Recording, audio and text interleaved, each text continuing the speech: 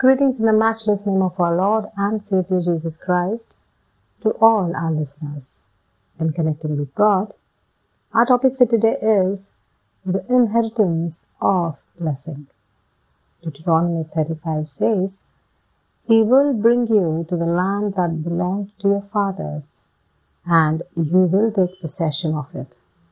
He will make you more prosperous and numerous than your fathers."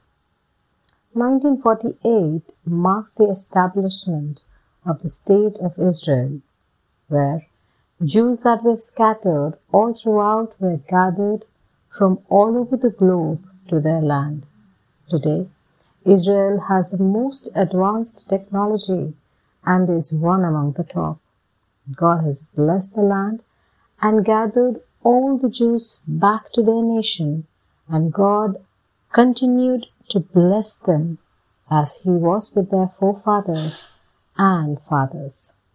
By this, we know God is always faithful and will always provide for us, even for generations.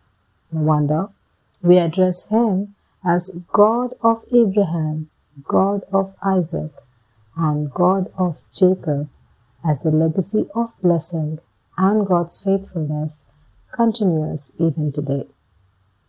He will be with us and guide us as we journey through life, and God's faithfulness is something that we can always depend on. He will never leave us nor forsake us. He will always be with us even when times are hard. He will provide for us and give us the strength to overcome any obstacle. He will make us blessed and prosperous in all aspects of life. We can find comfort and assurance in His promises, just not today, but for generations together. Amen. God bless you.